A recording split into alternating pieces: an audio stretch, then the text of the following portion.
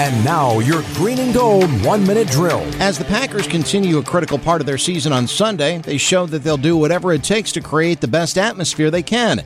Ty Montgomery and HaHa Clinton-Dix are both out, traded this week. Montgomery got ripped in the press after his ill-fated kickoff on Sunday. Clinton-Dix has intimated he didn't feel the team wanted him long-term. So are the trades because of the depth chart or locker room harmony? Well, I think it's all those decisions are, all the above.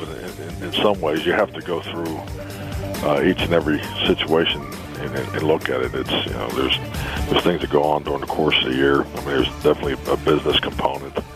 But without getting specific, I thought Brian did a great job, answering the questions on that yesterday. But it's we never really dealt with that on the Tuesday, the trade deadline. So, but what it does is it gives new guys new opportunities, and that's what we're excited about as we prepare for New England. Packers coach Mike McCarthy, a guest on Wisconsin's Morning News.